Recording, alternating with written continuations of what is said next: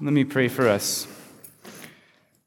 Father, today as we come before you, we ask that you would bless the preaching of your word and that you would strengthen and encourage us through it. We ask that you would bless all those among us who are sick, who are suffering, and that you would strengthen and encourage them. We pray for Gene LaCroix, that you would heal him from his surgery and that you would give health to his body. We pray for your blessing on our pregnant mothers and the babies that they're carrying. We ask again that you would be with us now in Jesus' name. Amen. So it's another installment in our Faith of Our Fathers series, which is about our fathers and mothers and their faith. It's a very hard name to understand. So each week we've been talking about someone from the Old Testament and what we can learn from them and how their story applies to us and how their faith is something we can emulate, we can imitate. Today it's Joseph, the story of Joseph, which is awesome. It's also the continuing story of Jacob. You know, the story of a son is always the story of his father, right? And it takes up about the last 13 chapters of Genesis. It's big. It's not as big as the story of Moses, which takes up about 3 whole books of the Bible, but it's big. 3, I said 3. Is that right? 4. Man, 4 whole books of the Bible, but it's big enough. And we're going to zoom through it to hit major highlights, kind of like what Nathan did with the story of Jacob. So let me start in Genesis 35, verse 22, just to orient us to where we are and all of Jacob's kids. Now the sons of Jacob were 12. The sons of Leah, Reuben, Jacob's firstborn, Simeon, Levi, Judah, Issachar, and Zebulun. The sons of Rachel, Joseph and Benjamin. The sons of Bilhah, Rachel's servant, Dan and Naphtali. The sons of Zilpah, Leah's servant, Gad and Asher. These were the sons of Jacob who were born to him in Paddan Aram.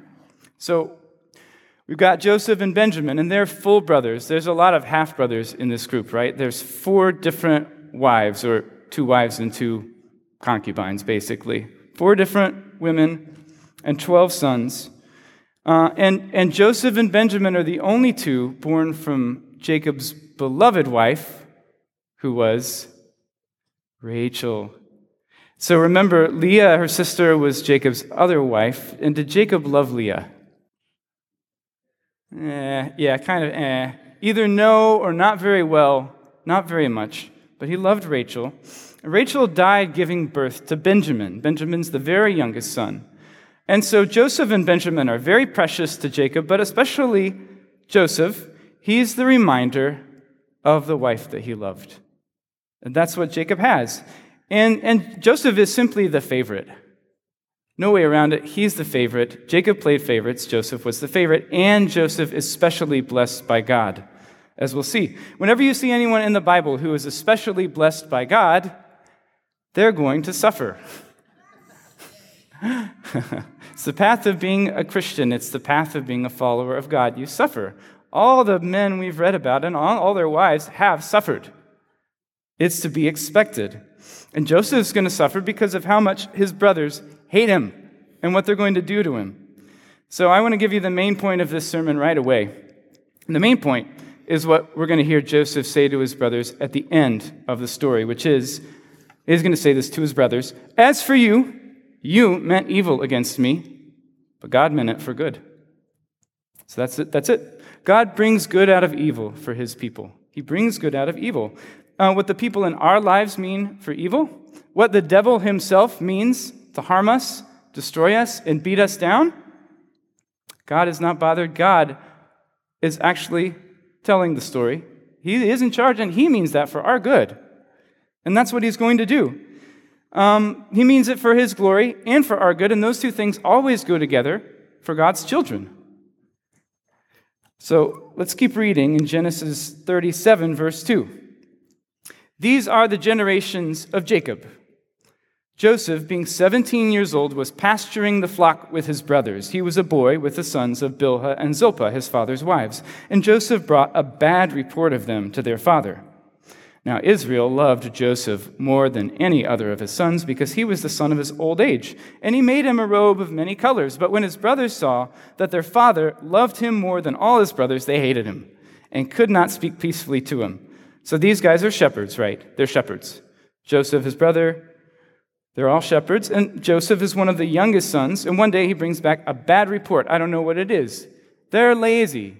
They're godless. They go to prostitutes. I don't know. His brothers are not good guys. I'll give you a couple more details about that in a second. But you older kids, do you like it when your little brother or sister sees you do something you shouldn't, and then they go to your mom or dad, and they're like, he did it. You like it? Make you happy? Does it make you think, oh, I love my little brother so much because he did that? No one likes this. No one likes this. And Joseph isn't even a full brother to any of these guys. He's a half-brother. That makes it worse. That makes it worse. And then he's clearly his dad's favorite. He gets the famous robe, right? The robe of many colors, the Technicolor dream coat. There it is. It marks him out. You can see him coming in it. Oh, man. Hey, in case it wasn't obvious that I love this son the most, here's a beautiful robe I'm not giving to any of you. Some people think that was also a way of marking him out as the replacement firstborn. I'm going to count Joseph as the firstborn. Could be. In any case, his brothers can't even say good morning to him anymore. Nope. And God's about to make him stick out even worse to his brothers. He's about to make him even more hated because he's going to give Joseph some special dreams. Continuing in verse 5, now Joseph had a dream, and when he told it to his brothers, they hated him even more. He said to them, hear this dream that I have dreamed. Behold, we were binding sheaves in the field. So a sheaf is like a bundle of grain, okay?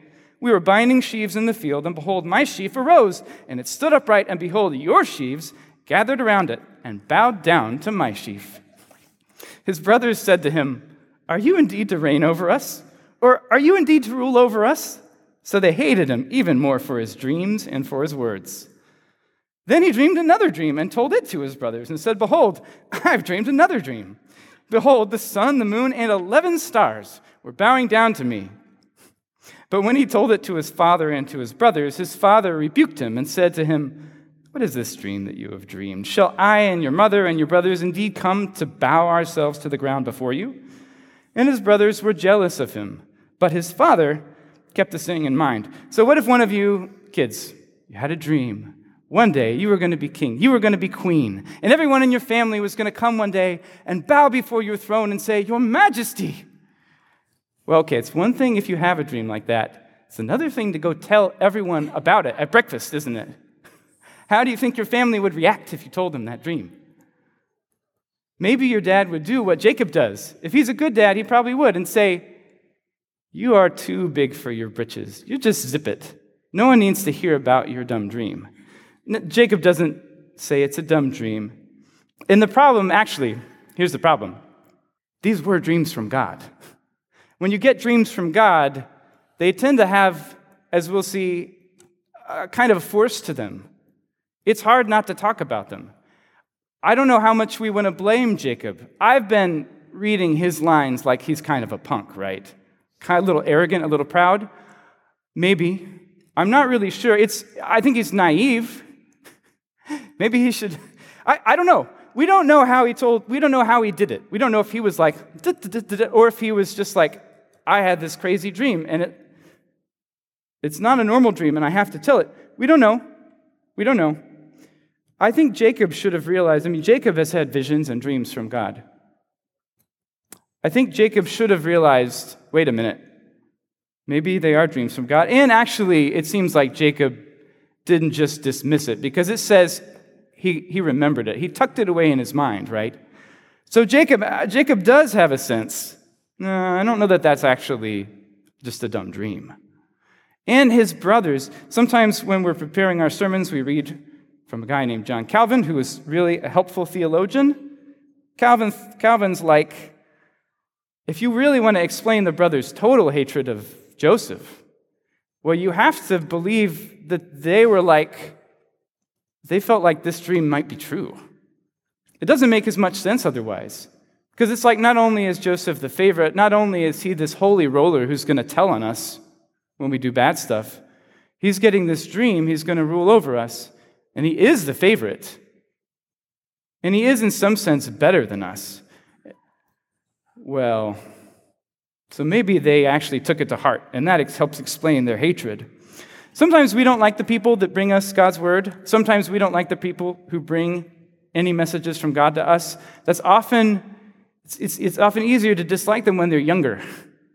You're younger. You haven't been a Christian as long as me. You don't have the experiences I do. Who do you think you are to talk to me? You know, we can be like that. You don't know how to be diplomatic yet. You're not gentle. You're just kind of a punk. And so we can dismiss people who talk to us and share God's truth with us. But we're wrong. And Joseph's brothers were wrong in the way that they respond to them. I've tried to give them a little bit of sympathy, right?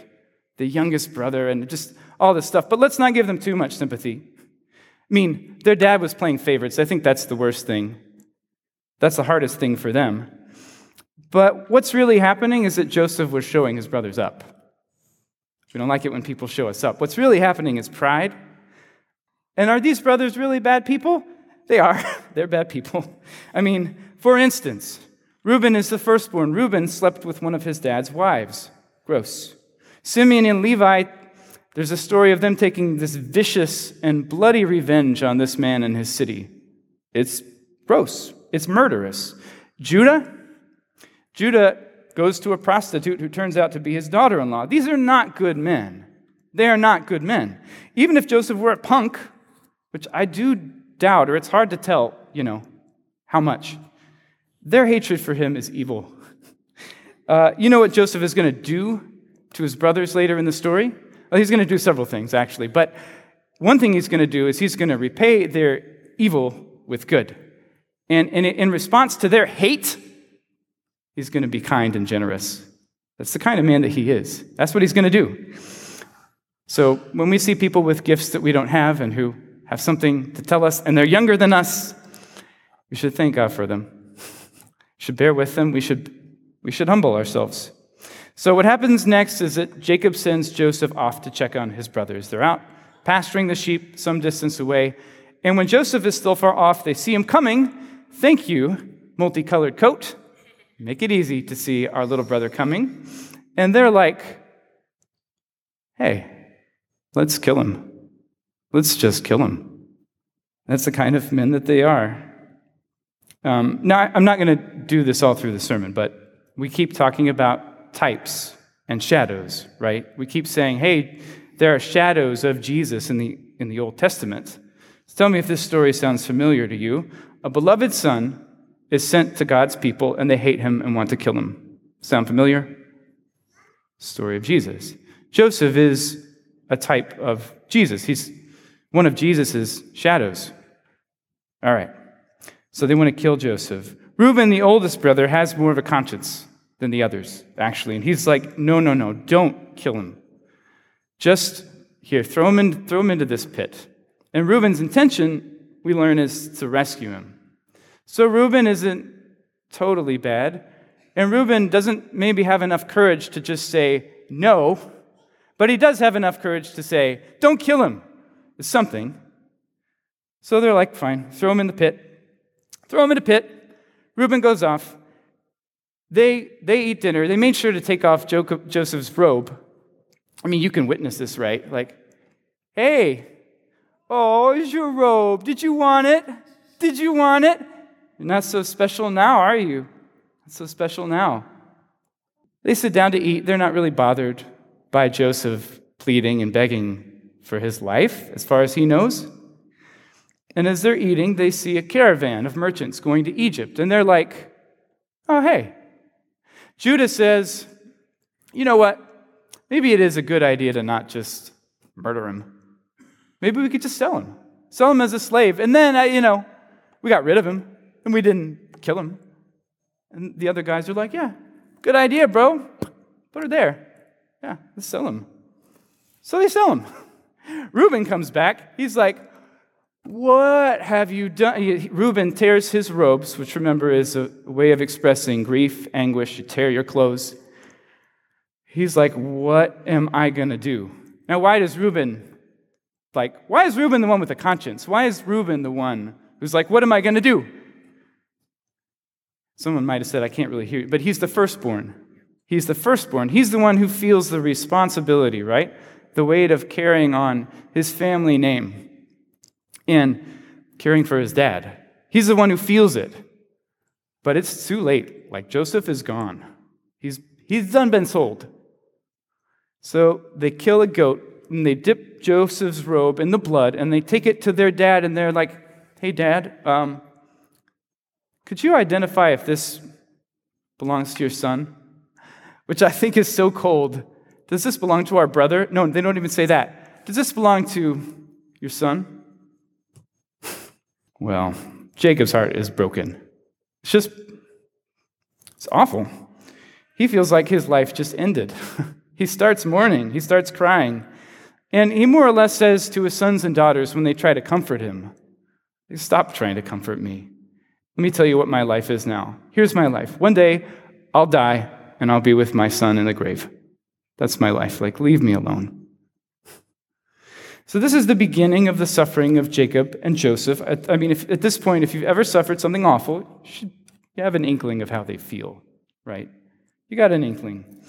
I don't know why this is happening to me. I don't see why God would do this to me, maybe. I don't see how this is part of God's plan. I don't see how this could serve a good purpose. This is just bad. It's just pain. It's sin. It's awful. It's darkness. I can't see the light. Jacob felt that. I'm betting Joseph felt that. My story is not going to have a happy ending. It ends like this. It ends bad. But it doesn't. It doesn't. They're wrong. It's not true. What these brothers mean for evil, God means for good. Good for Joseph. Good for Jacob. And even good to the stinking no-good brothers. Even good for them. So I want to pass very quickly over what happens to Joseph in Egypt over the next 13 years because I want to quickly get back to Joseph and his brothers. So here's the Cliff Notes version. Joseph gets sold to a man named Potiphar. Potiphar is a high-ranking official to Pharaoh, the king of Egypt. He's the captain of the guard. God blesses Joseph. He's promoted to the manager of Potiphar's house. The problem is that Potiphar's wife wants to seduce him. Joseph won't be with her. She accuses him of rape. Potiphar is enraged and throws him in prison. Bam! Now he's in prison. He's there for years. But God blesses him there too. He becomes kind of like the head prisoner. Basically, he's managing the prison. It's clear that God is with him. God is blessing everything he does. Joseph has skills. Joseph has talents. Joseph has an integrity that's obvious to people around him. Oh, I could trust this guy with anything. He will not betray my trust, and he's super competent. Okay, how does he get out of prison? Well, he ends up interpreting the dreams of a couple of high-ranking officials of Pharaoh's court that are thrown into the prison. They have dreams. They're troubled by the dreams. He's like, what's going on? They're like, here are dreams. He interprets the dreams, and the dreams come true. One guy gets the rope. He's hanged by Pharaoh. Whatever he did to displease Pharaoh, we don't know. That guy's the baker. The other guy is the cupbearer. He gets restored to office. Joseph is like, hey, remember me when you go back, to the world outside prison. The guy forgets him. Another 2 years go by until Pharaoh has a dream. Pharaoh has a couple of dreams that really bother him. No one of his magicians and his wise men in his court can interpret it. And the cupbearer is like, oh, snap. There's this guy. I met him in prison. He interpreted my dream. Here's what happened. I bet he could help. Pharaoh's like, fine, that sounds great. I'll take any help I can get. Bring him out. Bring him up. So they get Joseph out of prison. They clean him up. They bring him in. Sure enough, he interprets the dreams. The dreams are about how there's going to be 7 years of famine right after 7 years of plenty. So you got 7 years of plenty and then 7 years of famine so bad that it could kind of destroy Egypt. And then Joseph's like, this is what's going to happen. God's given me the interpretation. Also, here's what I think you should do to be ready for this famine. Here's what I would do. Pharaoh's like, this guy has divine wisdom. Like the gods are with him. Where else are we going to find a guy like this? You're hired, Joseph. You're hired. Here's my special ring. Here's my special necklace. Get in my second best chariot. Ride through Egypt. You're in charge of everything. Only person who outranks you is me. Come back and talk to me if something goes really bad, but you can handle this. Oh, by the way, here's a wife. Suddenly, Joseph is at the top. God has exalted him. He's at the top. He's the number 2 dude in the land of Egypt. And he has a wife. He has 2 sons. God's brought him there, but we're not done yet because we have some family business to finish. We're not done yet. Now, the dream's going to come true. Joseph knows that. So he starts gathering grain against the famine. There's not going to be any food anywhere but in Egypt because God gave special advance warning to Pharaoh. And soon the famine hits, and people are desperate, and they're coming to Egypt to buy grain, which means they're coming to Joseph. Joseph is the one managing all of this. He's there. His boots on the ground. Who else needs food? Who else is hungry?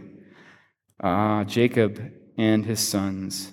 And their father tells them, hey, stop sitting around. Go to Egypt. Buy some grain so we don't starve. So they go. And they leave their youngest brother Benjamin behind. And this is 13 to 15 years, I guess it has to be more than 13 years, since they sold their brother into slavery. Because he started at age 17. Now he's 30. And then probably a couple of years go by, maybe even 7 years go by, I'm not totally sure, until the famine hits. So that would make it, what? That would make it like, if I can do math on the fly, 24 years, 24, 25 years, something like that. All right, it's been a while. It's been a minute. So they arrive, they go to the storehouse, and there's Joseph. But they don't recognize him. And how could they? How could they? He's not a teenager with dirt on his face, crying, yelling, please, please, please, please. He's a man. He's a man in charge. He's basically an Egyptian prince, and he's dressed like it. They don't recognize him. Oh, but he recognizes them. Never forget those faces. Never forget those faces that put you in a pit and sold you as a slave. No. And Joseph gets a little tricksy. Joseph is like, it says actually Joseph remembers the dream that he had. He remembers the dream about them bowing down, and he's like, I think it's time. I think it's time. Joseph wants to test his brothers. He wants to test his brothers. There's you could say it this way if you wanted. There's some relational and emotional work to do before we're going to trust each other again. And I think I can figure out how to get us there. So he puts on his angry face, and he puts on his angry voice, and he says, who are you? You're spies. You're spies. What do you want? No, we're not spies. Explain yourselves. So they start explaining, well, our dad is back in Canaan, and we're 10 out of 12 brothers, and there's one brother still at home. One brother is no more, but we're just coming to buy grain. We got a big household. No, you're spies. And I won't believe you until you bring me your youngest brother to prove that what you're saying is true. Otherwise, by the life of Pharaoh, you're spies. Put him in prison to think about it. So they're in prison for 3 days. Shaken up, I can guarantee you. What is going on? After 3 days, he gets them out. He's like, look, I'm a reasonable man. Here's what we'll do. One of you will stay here, while the rest of you go and get your younger brother, and then you won't die. Go on back. Take your grain. And here's what they say. I'm going to start reading in chapter 42, verse 21. Just skip down to where you have to, Zach. Sorry. Then they said to one another, in truth, and remember, they're talking in Hebrew, right? Not in Egyptian. So, in truth, we are guilty concerning our brother, and that we saw the distress of his soul when he begged us, and we did not listen. That is why this distress has come upon us. And Reuben answered them, did I not tell you not to sin against the boy, but you did not listen, so now there comes a reckoning for his blood. They did not know that Joseph understood them, for there was an interpreter between them. Then he turned away from them and wept. And he returned to them and spoke to them, and he took Simeon from them and bound him before their eyes. And Joseph gave orders to fill their bags with grain and to replace every man's money in his sack and to give them provisions for the journey. This was done for them. Okay, so they know they're guilty. What Joseph's doing is confronting them with their guilt, right? Without telling them. And these brothers recognize that actually it's God confronting them with their guilt. They get it. This is because of what we did to Joseph. The story of Joseph, actually, just when I'm reading it by myself, it makes me cry. So if I start crying, I'll get over it. I'll get through it. Joseph can't handle it. I mean, all the emotions come back to him. He just can't handle it. He has to step away for a minute to cry. There's a lot of crying in this story. So then he gets himself together. He sends his brothers away. But when they get home, they are horrified to find that their money has been put back in the top of their sacks, because now it's going to look to this really aggressive Egyptian prince like they stole the money back. Joseph he's loading it on them. He's loading on the pressure and the stress. I think it's so funny that he's loading it on by blessing them, because he gave them their money back, but it's like this awful prank that's also a blessing, right? So they tell their aging father Jacob everything that's happened. You can imagine how this goes. Dad, we need to take Benjamin back to Egypt to see this really aggressive Egyptian lord, because he's mad at us. He thinks we're spies. By the way, Simeon's in prison there. And by the way, he's going to be even angrier than he was because we didn't manage to pay him. Yeah, Jacob takes that really well. You told him about Benjamin? You're not taking Benjamin. You lost Simeon? You're trying to kill me. Oh, my sons are getting taken away from me. No, you can't go back with Benjamin. You nuts? Reuben has a great plan. Reuben's like, come on, Dad, let us take Benjamin. Look, if he dies, just kill my 2 sons. That'll make it even Stephen. Oh, what a great idea, Reuben.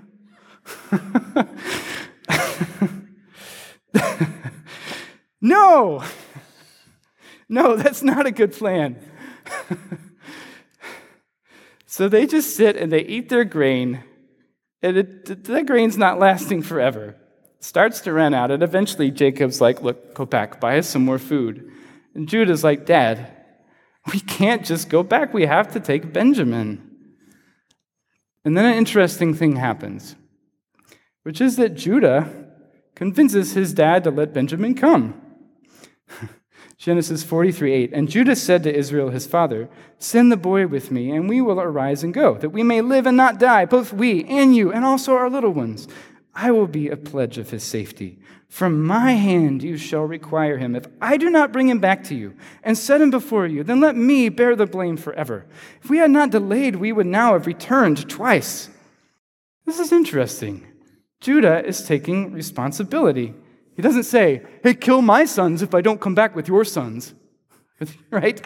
He says, look, I'll be personally guilty of his blood if I don't bring him back. I'll be a pledge of his safety. And the word there for pledge, better translation would be surety, which is still a legal term today. It just means that you take full responsibility for another person, full responsibility, in this case, for his brother's life. So let me ask you this. Do you know anyone who has been a surety for you? Yeah, that's right. It's Jesus. Yeah, Jesus took full responsibility for you to the point of dying for your sins on the cross. Jesus is our surety. Okay, something is different about Judah. I don't think this is the same guy who just was like, let's kill Joseph. Oh, okay, fine, we'll sell him into slavery. I don't think so. And Jacob says, okay, yeah, you can go. Look, take the money that you originally took. Then take double the money to pay for the next batch of grain. And then take some other gifts too, and take my son. And may God have mercy on you. So that's faith. on Jacob's part. He has not had an easy life. Benjamin is the last thing he has to remind him of his wife Rachel, his son Joseph. But he gives Benjamin to his brothers, which means that he actually is entrusting his son to God. That's what he's doing. He has to, unless he wants everyone in his family to starve. But it's not easy. When we're suffering, do we trust God? Do we take that next step, or would we rather starve than suffer the fear and insecurity that can come when you step out in faith? I mean, Jacob was still bleeding over the loss of Joseph all these years later, but he did have faith. And what are you going through right now where you need to entrust yourself, your most precious relationships, your kids, your money, to God? What is it? So Joseph's brothers go back to him, and they take Benjamin, and when they arrive, Joseph's servants bring out Simeon. Simeon is just fine. I mean, what do you bet? He's been eating better than they have. I think he's been very well treated. And there's Joseph again. And they bow down before him, just like in the dream. And he says, "How's your old father? Is he still alive?" And then he sees Benjamin. And he says, "Is this your youngest brother, of whom you spoke to me? God be gracious to you, my son." And he has to leave because he's about to start crying again. He's not going to let his brothers see that. Not yet. So he runs off to his room really abruptly. He cries there for a while, then he cleans himself up, and then he goes back out and they have a feast. Now the brothers do not know what to make of this guy. So first he terrifies us with accusations, and then he takes Simeon prisoner and demands that we bring our other brother. And now he's really friendly for some reason. We're having this feast with him, and he's putting 5 times as much of the steak on Benjamin's plate as on anyone else's plate. Like, what is going on? So Joseph is almost done with his games, but not quite. So he tells his head servant, "All right, give them their grain, put their money back in their sacks again, and then take my special silver cup that I drink with and put it in Benjamin's sack. Let them get out of the city on their way, and then you run after them and you say, 'Who stole my master's cup?'" Oh, man. The brothers make it out of the city. They're like, "That went strangely well. We're all together. Everything's fine. We've got the grain." Who's that coming up behind us with soldiers? You stop. You stole my master's silver cup. You repaid evil for good." "Whoa, no, we didn't. Look. Whoa, hold on. Like, if anyone stole your master's cup, like that guy, he's dead. You can kill him. And the rest of us will be your slaves, okay? But we didn't do it. Like, you can." The guy's like, "Yeah, that sounds good. I like what you said. Whoever stole the cup, he'll be our slave. Now, why don't you open your sacks and check?" It's not here. It's, oh no. It's the worst outcome of all. It's in Benjamin's sack. And all the brothers tear their clothes because they can't handle it. Their father's not going to be able to handle it. Benjamin's going to be dead or a slave or something. Their dad's probably just going to die. So they all go back into the city to face Joseph, and they bow down to him again. And Joseph is like, "What have you done?" And Judah is the one who answers. Judah, he's the surety. He's the one taking responsibility. And he says, "You're right. We're guilty. And now we're your slaves." Which is actually a little tricky of Judah, because what he's doing is saying, not Benjamin, but all of us together, right? He's diffusing the blame. He's starting to negotiate a little. You see that? Like Judah's like, "I'm going to make this the best that I can." And Joseph's like, "No, that's okay. You don't all need to be my slaves. Only one of you is guilty. Bring him here. He'll be our slave. Rest of you, go in peace." Oh, man. So then the most amazing thing happens, maybe my favorite thing in the story. Judah gives the most beautiful speech in the book of Genesis. It's kind of long. I'm not going to read it. You should read it. But it's a plea. It goes something like this. "Please, please, my Lord, we can't leave Benjamin here. Listen, my father's life is bound up with the life of this son. He's the only one left of his mother. His father loves him. I'm surety for my brother. I promised I would take responsibility. Please take me as a slave. Please let my brother go. I couldn't bear to see how much my father would be hurt by losing Benjamin. It would be such an evil thing for him. This is not the same Judah. It's not the same person. Remember that Joseph is a type of Christ. So is Judah, because Judah is the one who at this moment is giving his life in place of his condemned brother. Do you see that? Makes sense? So, Joseph, he loses it completely. He's done with his disguise, I think it has to have been that the tenderness and love that he saw in his brother just finished him. So, I don't know what you could say when you see Judah, except, man, God can change anyone's heart. So this is the longest section I'll read. Genesis 45, starting verse 1. Then Joseph could not control himself before all those who stood by him. He cried, "Make everyone go out from me." So no one stayed with him. When Joseph made himself known to his brothers, and he wept aloud so that the Egyptians heard it, and the household of Pharaoh heard it. He's loud. And Joseph said to his brothers, "I am Joseph. Is my father still alive?" But his brothers could not answer him, for they were dismayed at his presence. So Joseph said to his brothers, "Come near to me, please." And they came near, and he said, "I am your brother Joseph, whom you sold into Egypt. And now do not be distressed or angry with yourselves because you sold me here. For God sent me before you to preserve life, for the famine has been in the land these 2 years, and there are yet 5 years in which there will be neither plowing nor harvest. And God sent me before you to preserve for you a remnant on earth and to keep alive for you many survivors. So it was not you who sent me here, but God. He has made me a father to Pharaoh and lord of all his house and ruler over all the land of Egypt. Hurry and go up to my father and say to him, 'Thus says your son Joseph, God has made me lord of all Egypt. Come down to me, do not tarry. You shall dwell in the land of Goshen, and you shall be near me, you and your children and your children's children and your flocks, your herds, and all that you have. There I will provide for you.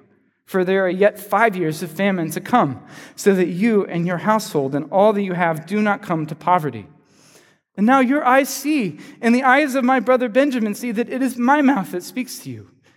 You must tell my father of all my honor in Egypt and of all that you have seen. Hurry and bring my father down here.' Then he fell upon his brother Benjamin's neck and wept. And Benjamin wept upon his neck. And he kissed all his brothers and wept upon them. After that, his brothers talked with him. What's happening here is something that seems impossible. It's just not humanly possible. It's forgiveness. It's reconciliation. It's not cheap. It's not easy. It certainly hasn't been fast.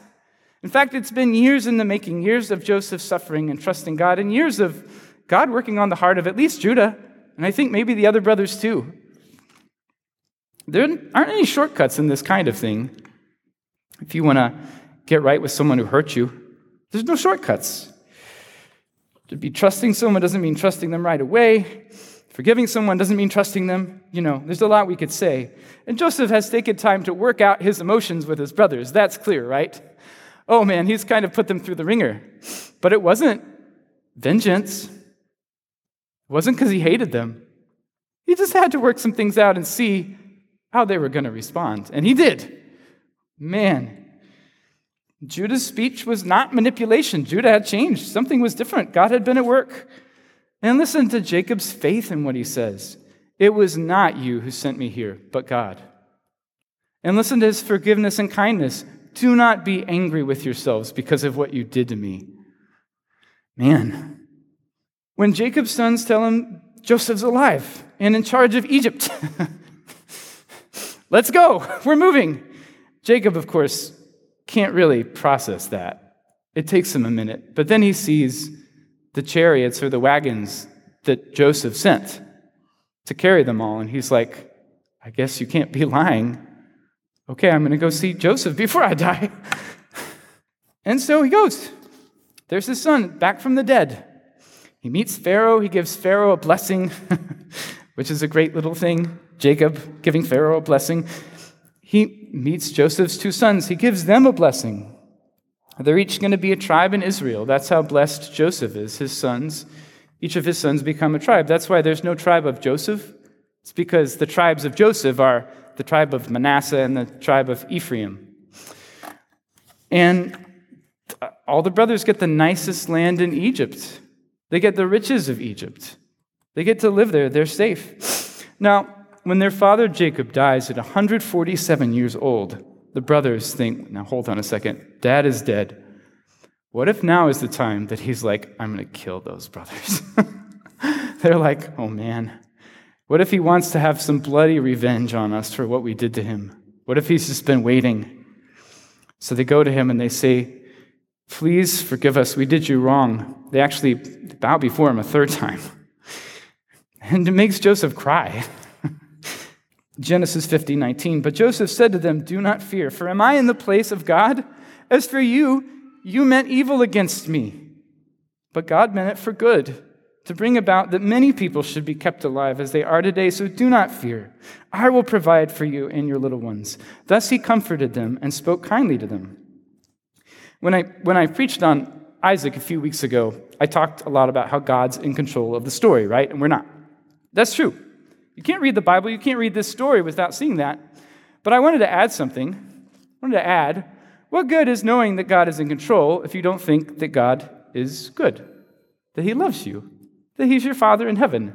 If you don't think that he's kind and patient with your sins and your foolishness, he is. He's your Father. God doesn't just want to control us, he wants us to be free. He's sovereign. Right? That's the big theological word we use for God's control.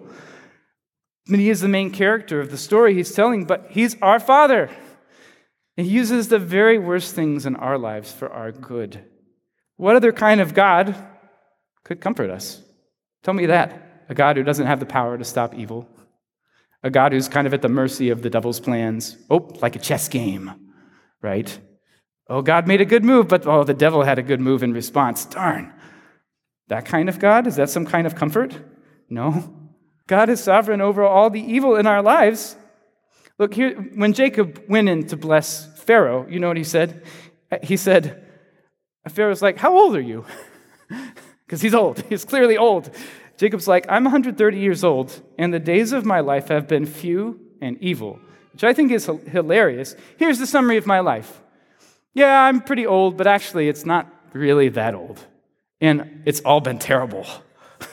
Then later, when Jacob gives a blessing to Joseph's two sons, you know what he says? He says, God is my shepherd, and God has redeemed me from all evil. So put those two things together. My life has been hard and bad. God has redeemed me from all that stuff, right? The evil we suffer is real. But whatever evil God has permitted in our lives, God will bring us through it and save us from it if we trust in him. And at the end of the day, well, that was Jacob's life. That was Joseph's life.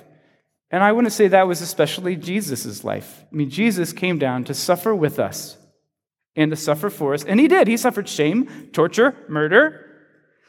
When the Apostle Peter preached about that to the Jews on the day of Pentecost, he said, this Jesus, delivered up according to the definite plan and foreknowledge of God, it's God's plan, you crucified and killed by the hands of lawless men.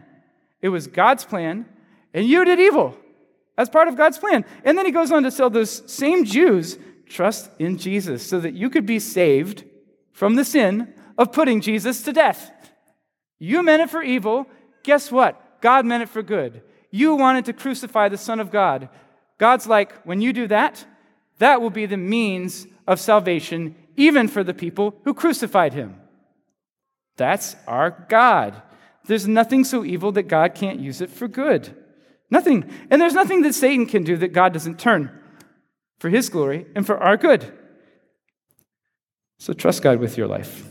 Trust him with what you're going through. And he will use all of it for good if you trust in him. Let me pray. Father, thank you for the life of Joseph. Please help us to have the faith that he did for the evil and suffering he experienced. He knew it was part of your plan for good. Father, help us to hold this in our hearts.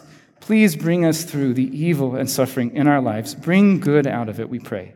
Good for us, good for our families, even good for our enemies, and glory for you. In Jesus' name, amen.